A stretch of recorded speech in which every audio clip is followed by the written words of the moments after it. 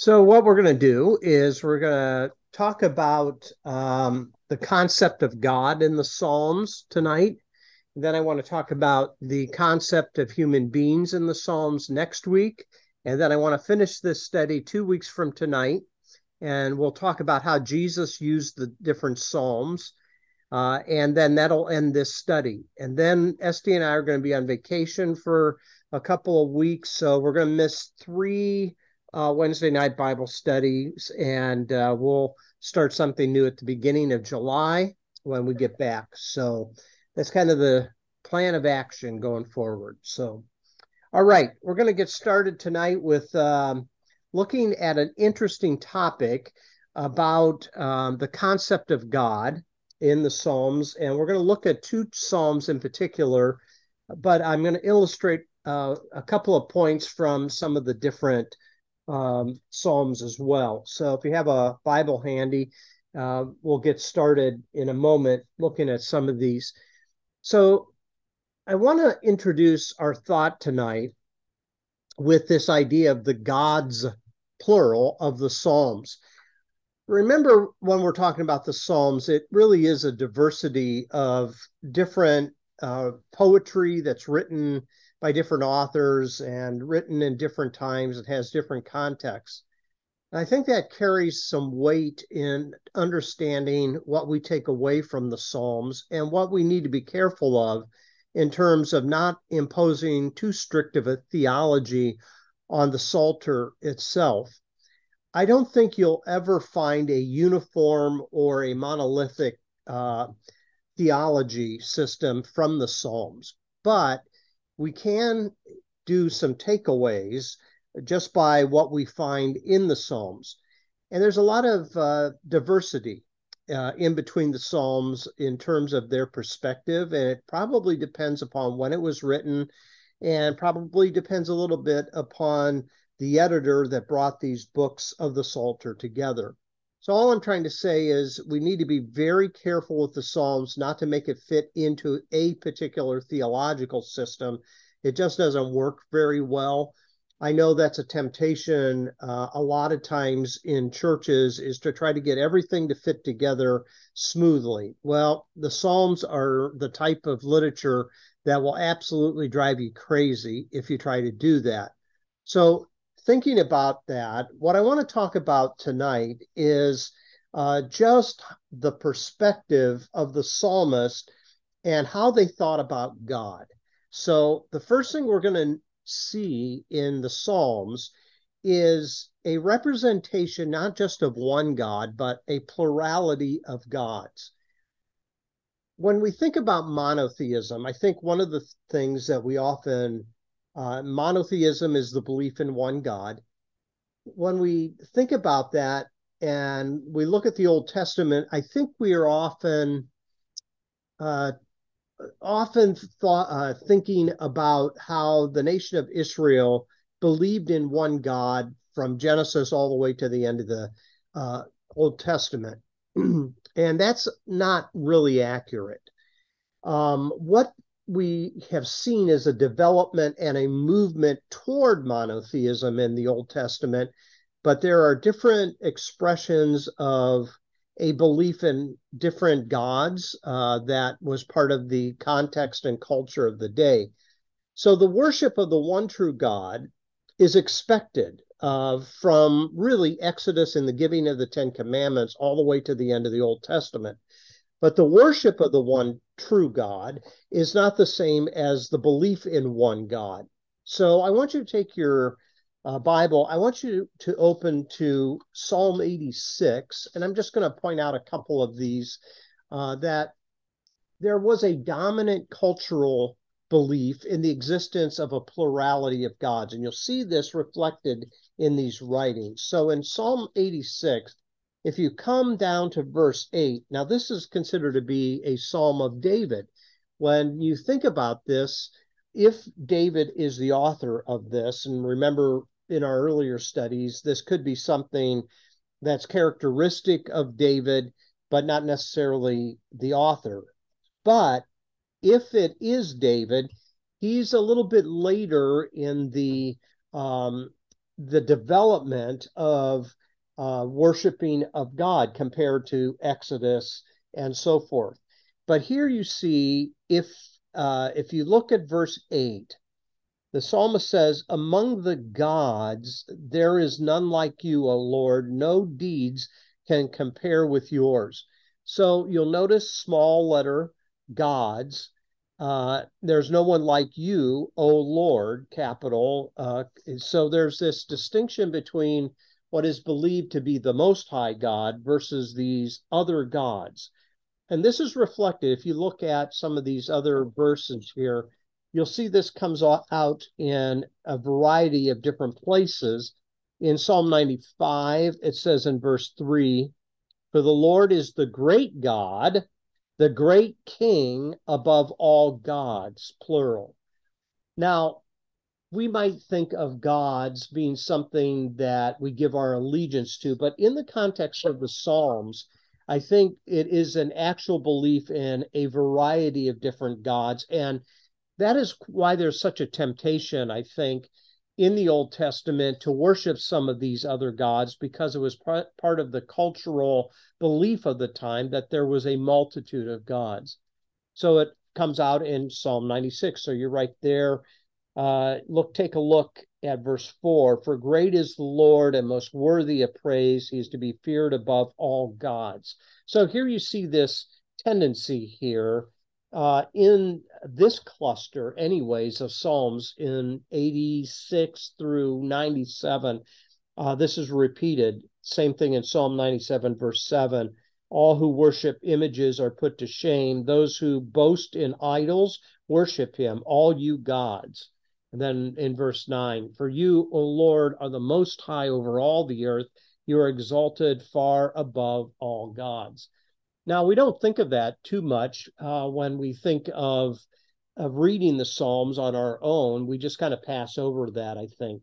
But if we stop and really contemplate it, I don't think this is an exaggeration. I don't think this is hyperbole. I think there is an actual belief that there are a variety of gods that exist, but the one who delivered them from Egypt is the highest God, or the one God that deserves our loyalty and our worship. So what I'm trying to say is these type of verses that are found in the Psalms are not there for dramatic effect. I think they give us an insight into the common belief of that day. Now, as you move closer and closer to the New Testament, we see a refining of the belief systems of the ancient Israelites. And by the time you get into what is called Second Temple Judaism, there is an actual belief in one true God, and they've kind of left behind the remnants of their belief in a multitude of gods, but not in the Psalms, and certainly not in other places that you find in the Old Testament either. Do you have some thoughts there, comments? Yeah, Larry, I'm Yeah. not sure I'll necessarily agree with that. They back when think it was Elijah, not Elisha, when he was teasing the god of or the priests of Baal, he was like really making fun. You know, go Mm-hmm. see if he's doing something else. Or I don't think he believed Baal existed. Um, I tend to look at it more like they knew the people around them worshipped other gods, but I'm not so sure they looked at them as real. Just I think they looked at them as false gods. And that's a very legitimate viewpoint. I'm gonna hold on to that as we go forward, because I think some passages of scripture do not make sense without this cultural belief that was common to that day. Now, the uh, um, the Elijah story is interesting, and it's one of those things that again is seeing a progression, a movement toward monotheism as the history of Israel moves from its primitive beginnings to through the prophets. And I think you do see a development there, a progress that is being made. But what you'll find is there's some things that don't seem to make, at least in my opinion, don't seem to make a lot of sense if these are all just fake. That some of the commandments that are given on Mount Sinai, even not to worship other gods, that type of thing is not just a temptation of, this is my thought, not just a temptation to worship the gods of other nations. I think it's also reflecting upon not making graven images of this one true God that has delivered them out of Egypt. But we'll hang on to that for a moment. Okay. Wasn't he kind of taunting them like a kid Oh, would yeah. say? A kid would say, "My dad is stronger than your dad." Well, there is definitely some. Because he could have believed that there's other gods, but he believed that his was superior, and you don't stand a chance type thing, making fun of him. Yeah, there is definitely some playground trash talk that's going on in the story that Shelley is mentioned. No doubt about that.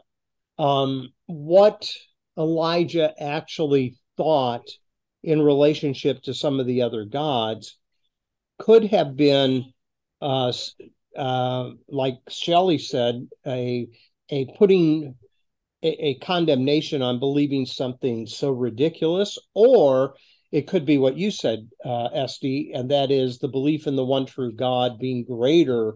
There's no one that would be able, no matter how many Baal priests there are, to cause Baal to be victorious over Yahweh.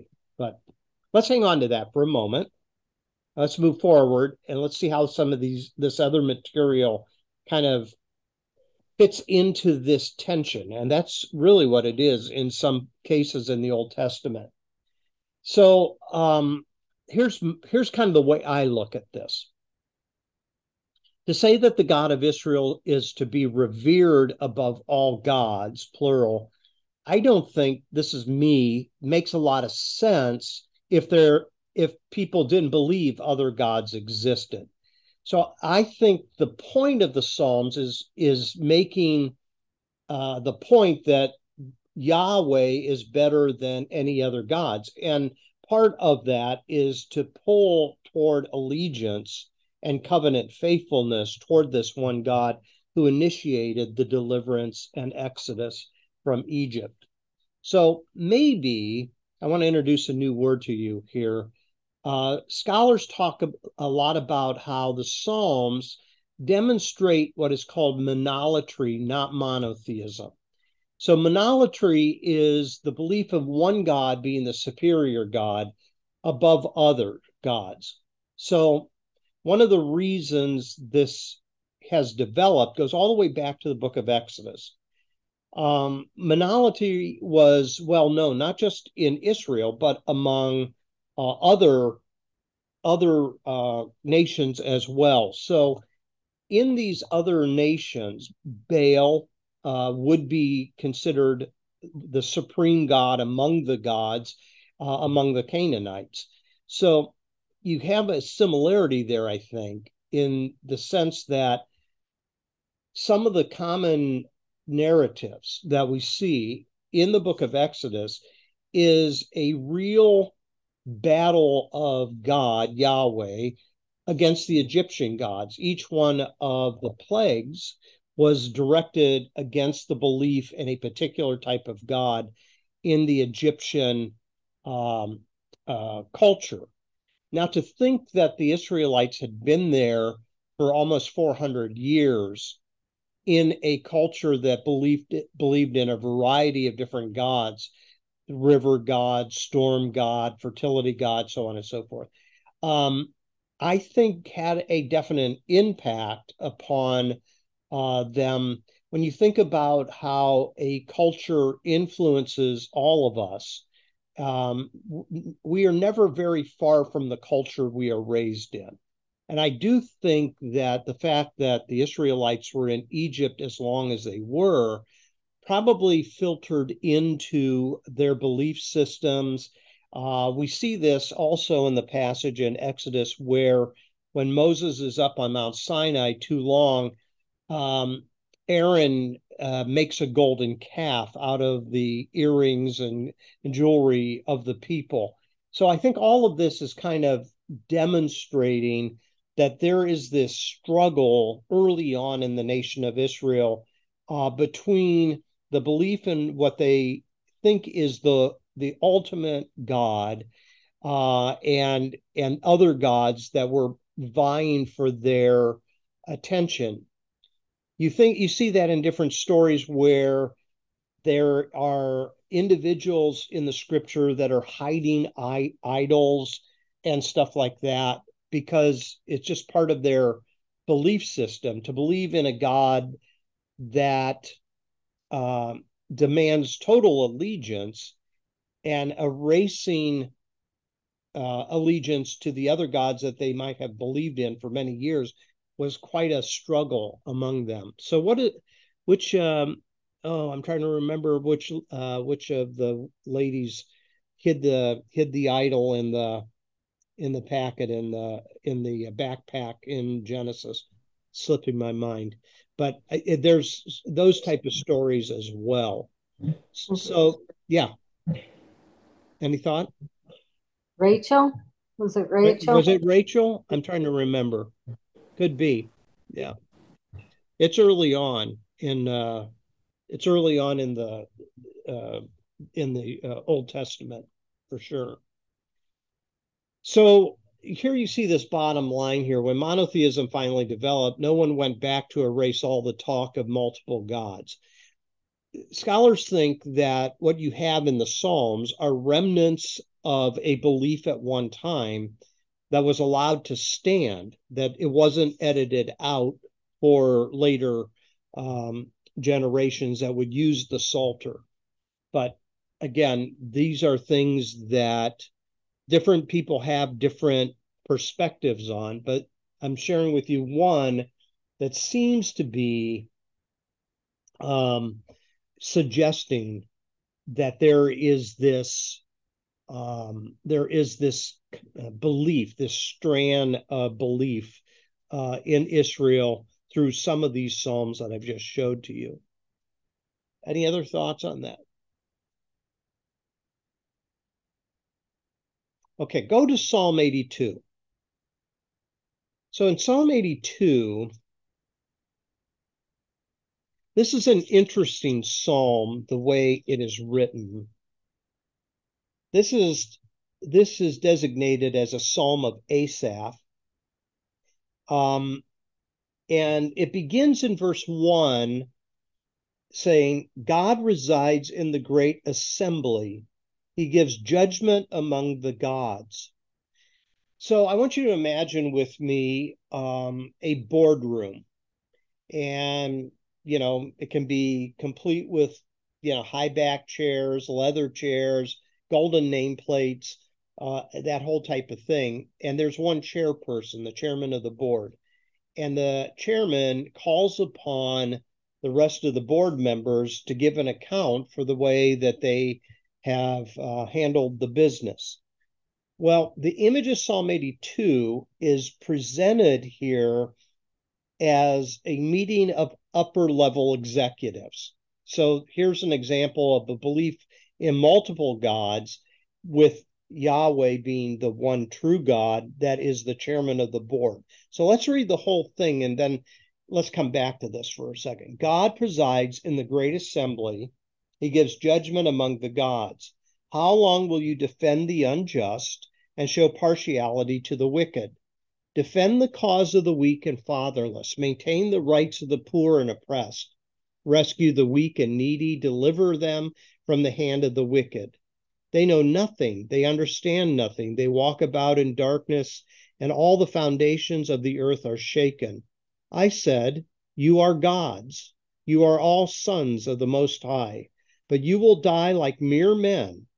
You will fall like every other ruler. Rise up, O God, judge the earth, for all the nations are your inheritance. Now, again, there's different ways of interpreting this. The gods, small g here, could be represented by the kings of the earth, because sometimes they are called gods. Or this could actually be demonstrating a belief in a multitude of gods, but Yahweh speaks and holds them to account for some things that they are failing to do. Now, this divine counsel, as it is often called among scholars, is not only featured in the Psalms, but that's the way the book of Job begins. Job begins with God stating, "Have you considered my servant Job?" And then here is this group of supernatural beings that are in his presence, and one speaks up and says, "Yeah, he's worshiping you because you're blessing him. If you take away his blessings, then he will curse you to his face." Kind of a very similar scenario here. It's kind of the idea that there is a gathering together. So the concept of this divine council, even though it's not a part of our cultural language, it probably was back then. And it's tempting to want to read monotheism back into the text. But if we let it kind of stand in its day and age, what we find, I think, is this type of psalm is demonstrating God is holding the gods, even though they're not real, yet that's what was believed. He's holding them to account. So maybe we can look at this psalm this way. So when you try to understand the theology of Psalm 82, verse 1 and verse 8, it's the psalmist speaking, okay? Then you're going to notice in verse 2, do you see there's quotation marks?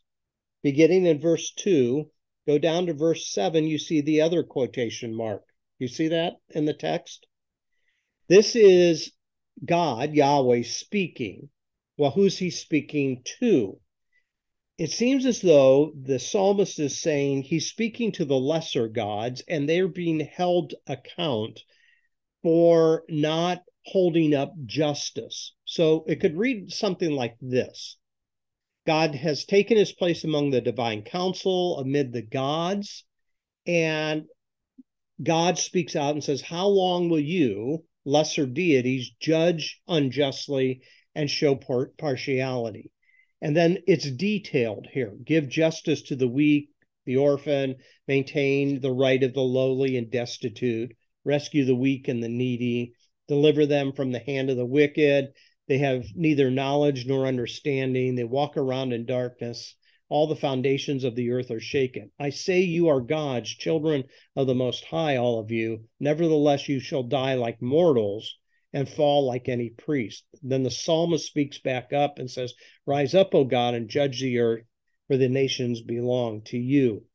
So the psalm, the way it's kind of written, is kind of speaking out of the mouth of God. And what you find is that there is this divine boardroom, and the divine boardroom, then God, the one true mighty God, is the one that speaks up and says, if you don't hold up justice and these other things, and you're going to die like mere men, which then the contrast is gods to men. So I don't know what you think of this psalm or not, but it's interesting the way it's structured here. You have some thoughts on this? Anyone?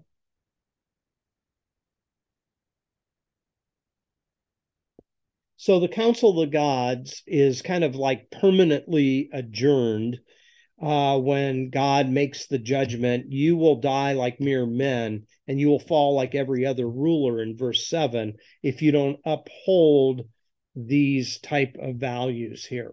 So this psalm, Psalm 82, is really kind of like a prayer for Yahweh to do the things that God should be doing, primarily promoting justice, fighting for those on the margins, tearing down the powerful, and so forth. Kind of embedded in this psalm is like a snapshot of the common belief of the day. And when we think about how they are trying to figure out the divine, I think what we're understanding is we're all in process of doing that. And what will happen is we all think we've got it figured out, and then there's something else that happens, and we go, oh, there's a lot more mystery than what we often think. And so they had to kind of progress out of that as they move toward the Old Testament, end of the Old Testament. And there you see a more refined belief in God as one. Any thoughts on that?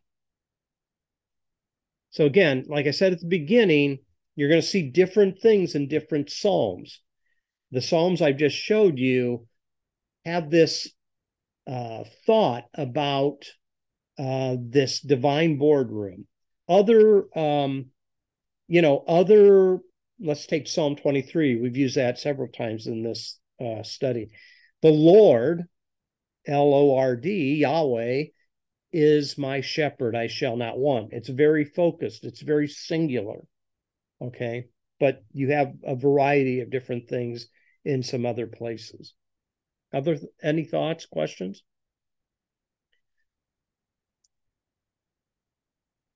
Now, you can push back on anything because it depends on which psalm you kind of find yourself in as to what is going to strengthen a particular perspective. So that's why I said earlier, it's very hard to get a consistent monotheism found from one psalm all the way to the end. Okay.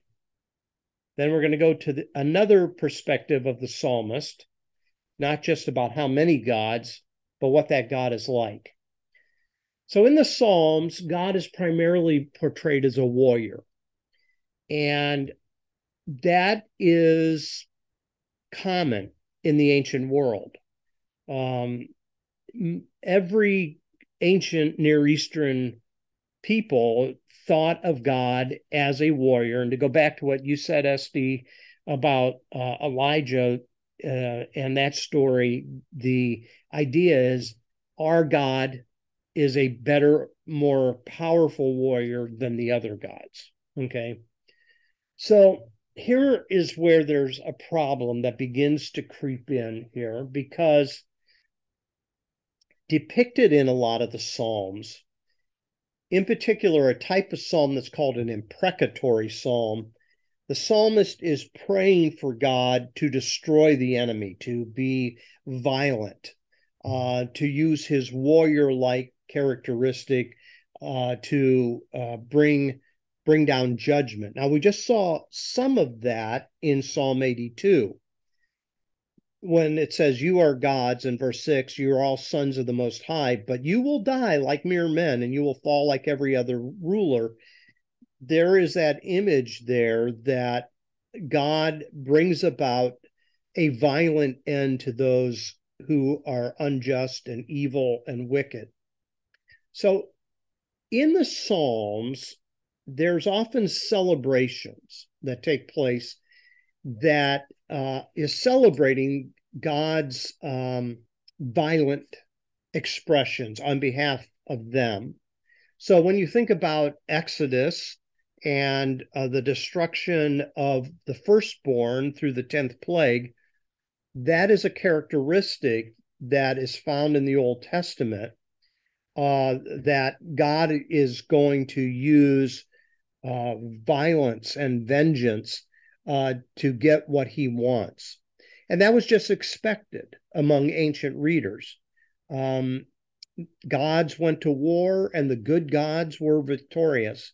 So the biblical text is such that you won't find in the Old Testament much in the way of love your enemies that Jesus teaches. It's a whole different world. It's a whole different perspective. So in this particular section of the Old Testament, what you're going to find is that divine violence is a perspective that is just common to the belief and culture of that day. We're the ones that trip up over that a little bit.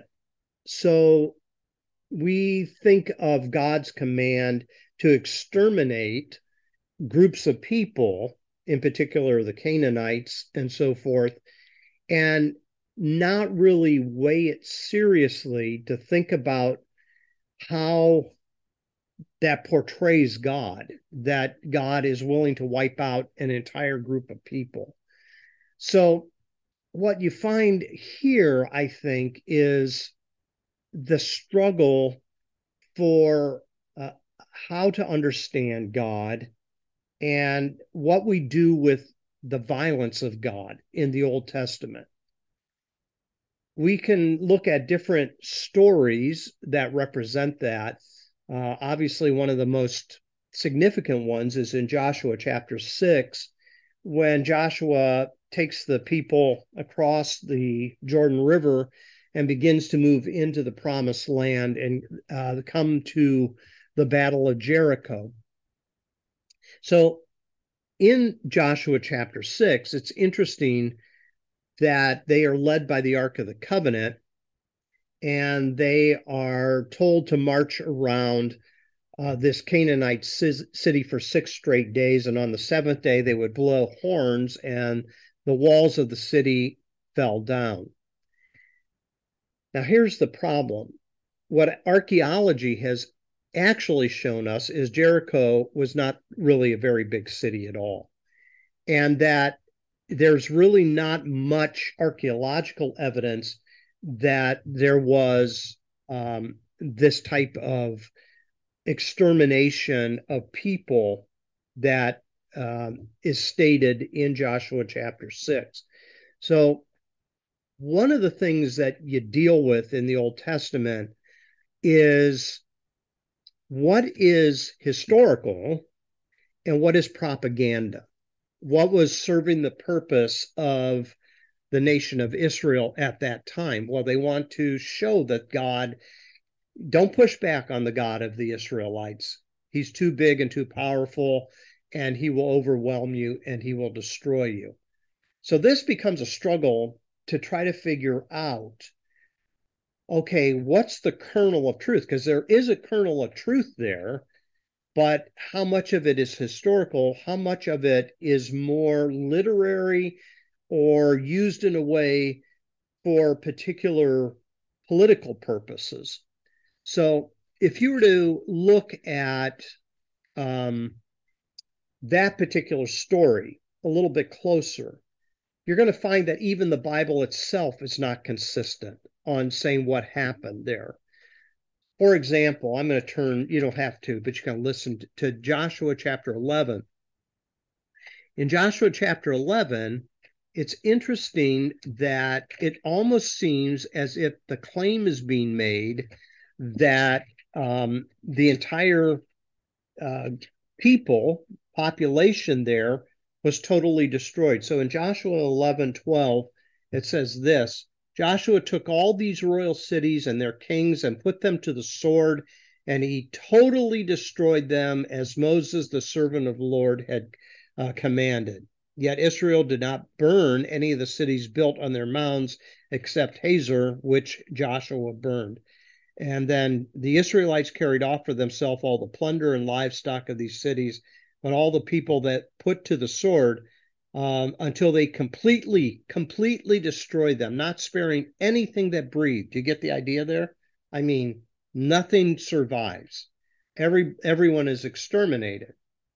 However, in the same book, chapter 23 of Joshua, verse 5, you see a different accounting of this. So in Joshua chapter 23, verse 5, it says this.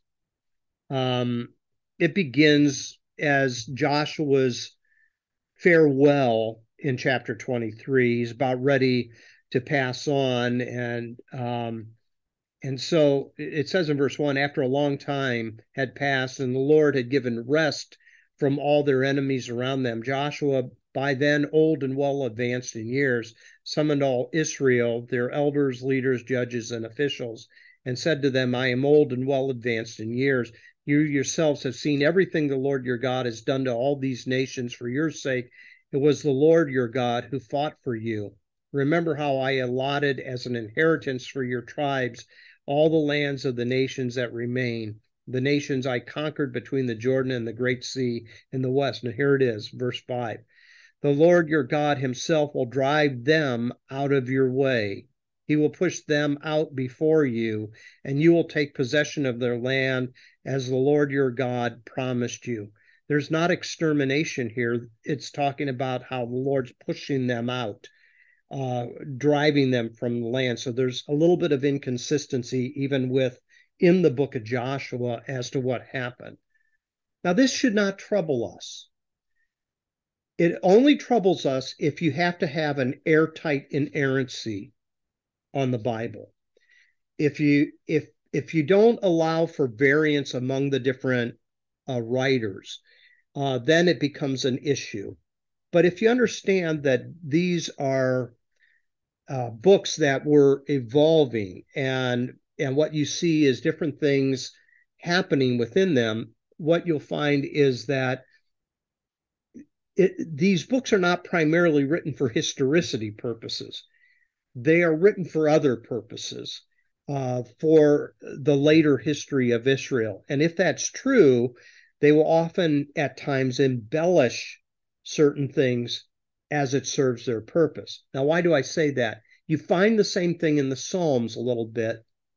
And when you do, it's for a particular purpose.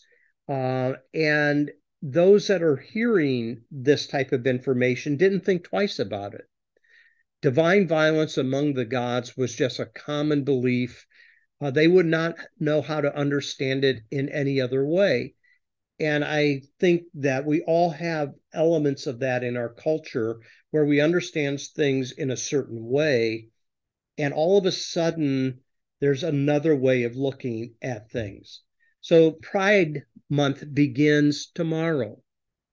And so that binary outlook that has happened for so long in culture is slowly giving way to say that doesn't hold together completely, that we found other evidence scientifically, emotionally, psychologically, and all these other things.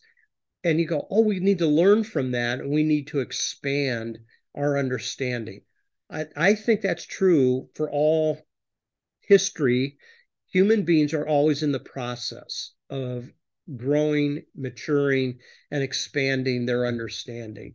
So even though they didn't have a problem for divine violence being such an expressive thing by God against people in their world, yet as you get closer to the New Testament, you see that perspective is starting to change. And by the time you get to Jesus, he has a radical different way of looking at these things that was taken for granted back in the Old Testament. Okay, I've wandered around a little bit here, but thoughts on that? So you're going to find that some other references. You can read Deuteronomy 9, Joshua 13, and Judges chapter 2, which is interesting too. So you have Joshua, and then you have Judges. I will read this one. In Judges chapter 2, verse 23, it says, the Lord had allowed those nations to remain. He did not drive them out at once by giving them into the hands of Joshua. So the writer of Judges says, no, they weren't exterminated. That God allowed those nations to remain, and he didn't drive them out by giving them into the hands of Joshua. So you have kind of a multiple perspective on that one historical era. Thoughts on that? The reason I bring that story up is I do think that is the common way that many of the psalmists looked at God. Anything? If not, I'm going to have you turn to one more psalm for tonight, Psalm 98. In Psalm 98, this is a psalm that was considered to be a victory song. So if you were to read Psalm 98 and you were to read the victory song of the sea that you find in the book of Exodus, chapter 15, then you would see there's some common themes between the two. Now, Exodus 15 is the Song of the Sea, which is sung after God delivers the Israelites through the waters and destroyed the Egyptian army following after them. But listen, this isn't a very long psalm. It's only 9 verses. It says, "Sing to the Lord a new song, for he has done marvelous things. His right hand and his holy arm have worked salvation for him.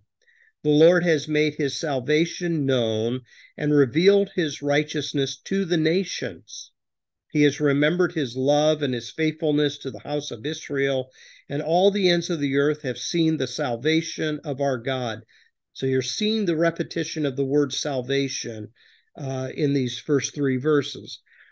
"Shout for joy to the Lord, all the earth. Burst into jubilant song with music. Make music to the Lord with the harp, and the sound of singing, with trumpets and the blast of the ram's horn. Shout for joy before the Lord the King. Let the sea resound and everything in it, the world and all who live in it. Let the rivers clap their hands. Let the mountains sing together for joy.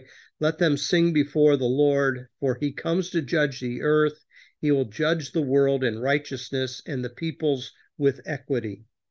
So this psalm here not only has a lot of commonality to Exodus 15, it is believed that this is a victory song that was often used, that when people they secured a victory under their military, this was the song that was often sung, that proclaims God's working of salvation, not going to heaven after you die, salvation, deliverance from their enemies.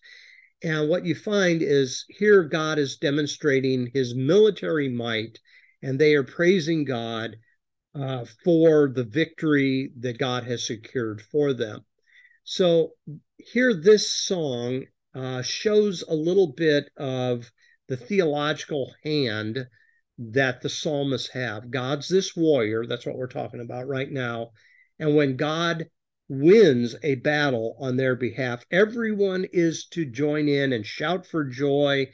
You know, it's sort of the victory celebration uh, for the success that they experience by God.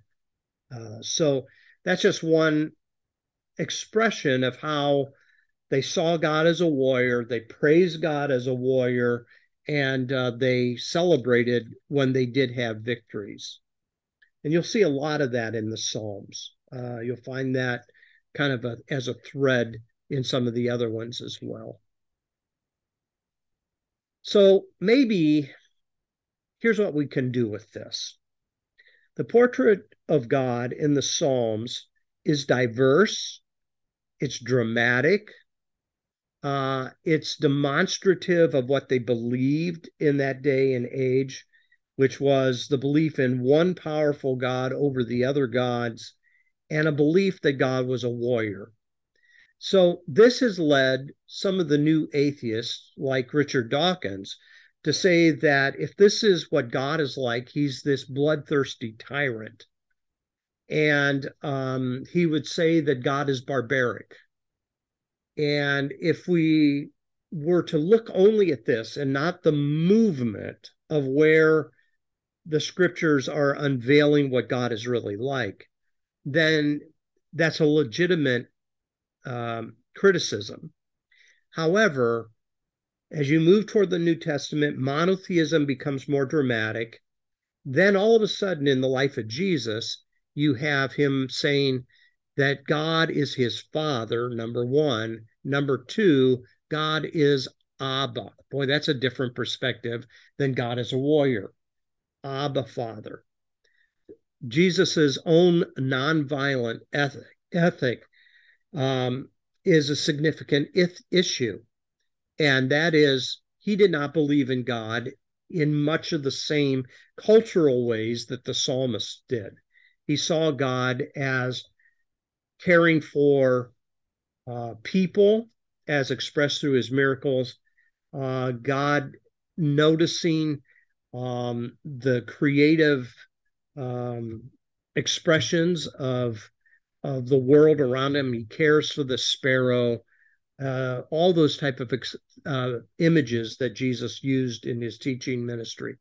And so you sometimes what people go, they do is they go, well, that's the God of the Old Testament. We worship the God of the New Testament. No, it's the same God, but it's a God in process as it moves toward the life of Jesus. And there seems to be a little bit better clarity as to what God is really like than what they had the ability to do in the ancient Near East.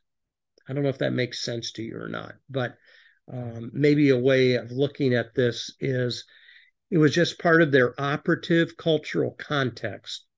And when we keep an eye on that, things like divine violence, the expression of multiple of gods, and God being the chairman of the board over the divine council, then if you take a bottom up approach, what you'd need to do is not take the New Testament and superimpose it back onto the Old Testament. You see it as a progress that's moving toward clarity. And I think that's probably um, a way of appreciating the things that are culturally embedded in various times that we see in the Old Testament.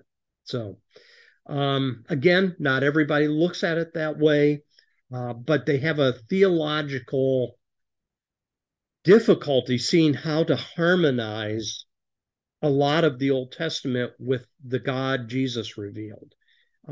If you see it as kind of an all one perspective, and that's I just think it runs into difficulty. But any thoughts or comments on that? Well, I have a question. I'm not quite sure how to put it into words, but it seems to me part of the far right evangelists, evangel evangelical groups still look at God as this warrior God. Mm-hmm. I know someone who will pray for God to get their enemies, and it almost seems that the ones who are in Congress or Senate or governors of certain states are trying to legislate different peoples out of being. Mm-hmm. I agree. Yeah, I totally agree. And a lot of the imagery is pulled from the more aggressive, violent representations of God. You know, if you use these passages, you could really justify any expression of violence. I mean, when you think about some of these people that are going back to Leviticus and taking some of the laws there, even some of the um, capital punishment Mhm. expressions in the book of Leviticus, you would go, "Oh my goodness gracious, this is inhumane," But again, if you don't see that progress moving toward Jesus, then you can take these verses as a justification by cherry picking the particular verse you need to justify the legislation or whatever that you want. And I think we're in the thick of it, Shelley. I really agree with you wholeheartedly there that especially the evangelical church has become not an expression of the love of God, but of the violence and hatred directed toward different people.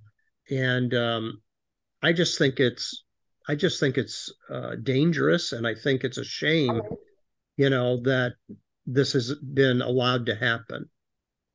Well, I've heard it said, Katrina was a judgment on Louisiana, and the AIDS epidemic was a judgment on the gay community. Yeah, And these are normally intelligent people that are saying these things, but they're just taking the vengeance of God and putting it where they want it to be. yeah, I agree. I agree with you 100%. I think that it's just one of those things where people, and everybody does this. Okay, so while we talk, let's get everybody back on the screen here. Everybody cherry picks the Bible. Everybody does. But some of them are more dangerous than others. And I think that's where you have to be cautious of allowing people to cherry pick certain things out of certain books and saying it's in the Bible. Well, yeah, there's a lot of things in the Bible, but they don't all carry equal weight, and especially in light of the teachings of Jesus. So, yep, I agree. Other thoughts that you have?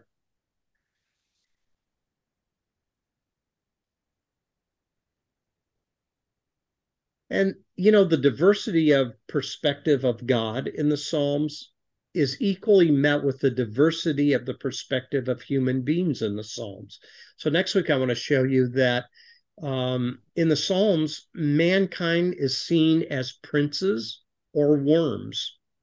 That's a pretty diverse perspective, So again, depending upon what the individual psalmists are doing within their writing, I think we have a better understanding of how and why they're using some of the imagery they are.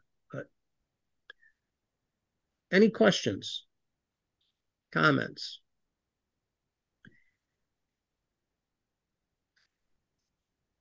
Okay, well, then we'll kind of close off, and then you can say those words to get the dogs in your face, okay? Thanks, thank you, Larry. Okay, you're welcome. There he goes. Good night, everyone. Have a great night. Thanks, Larry. Good night.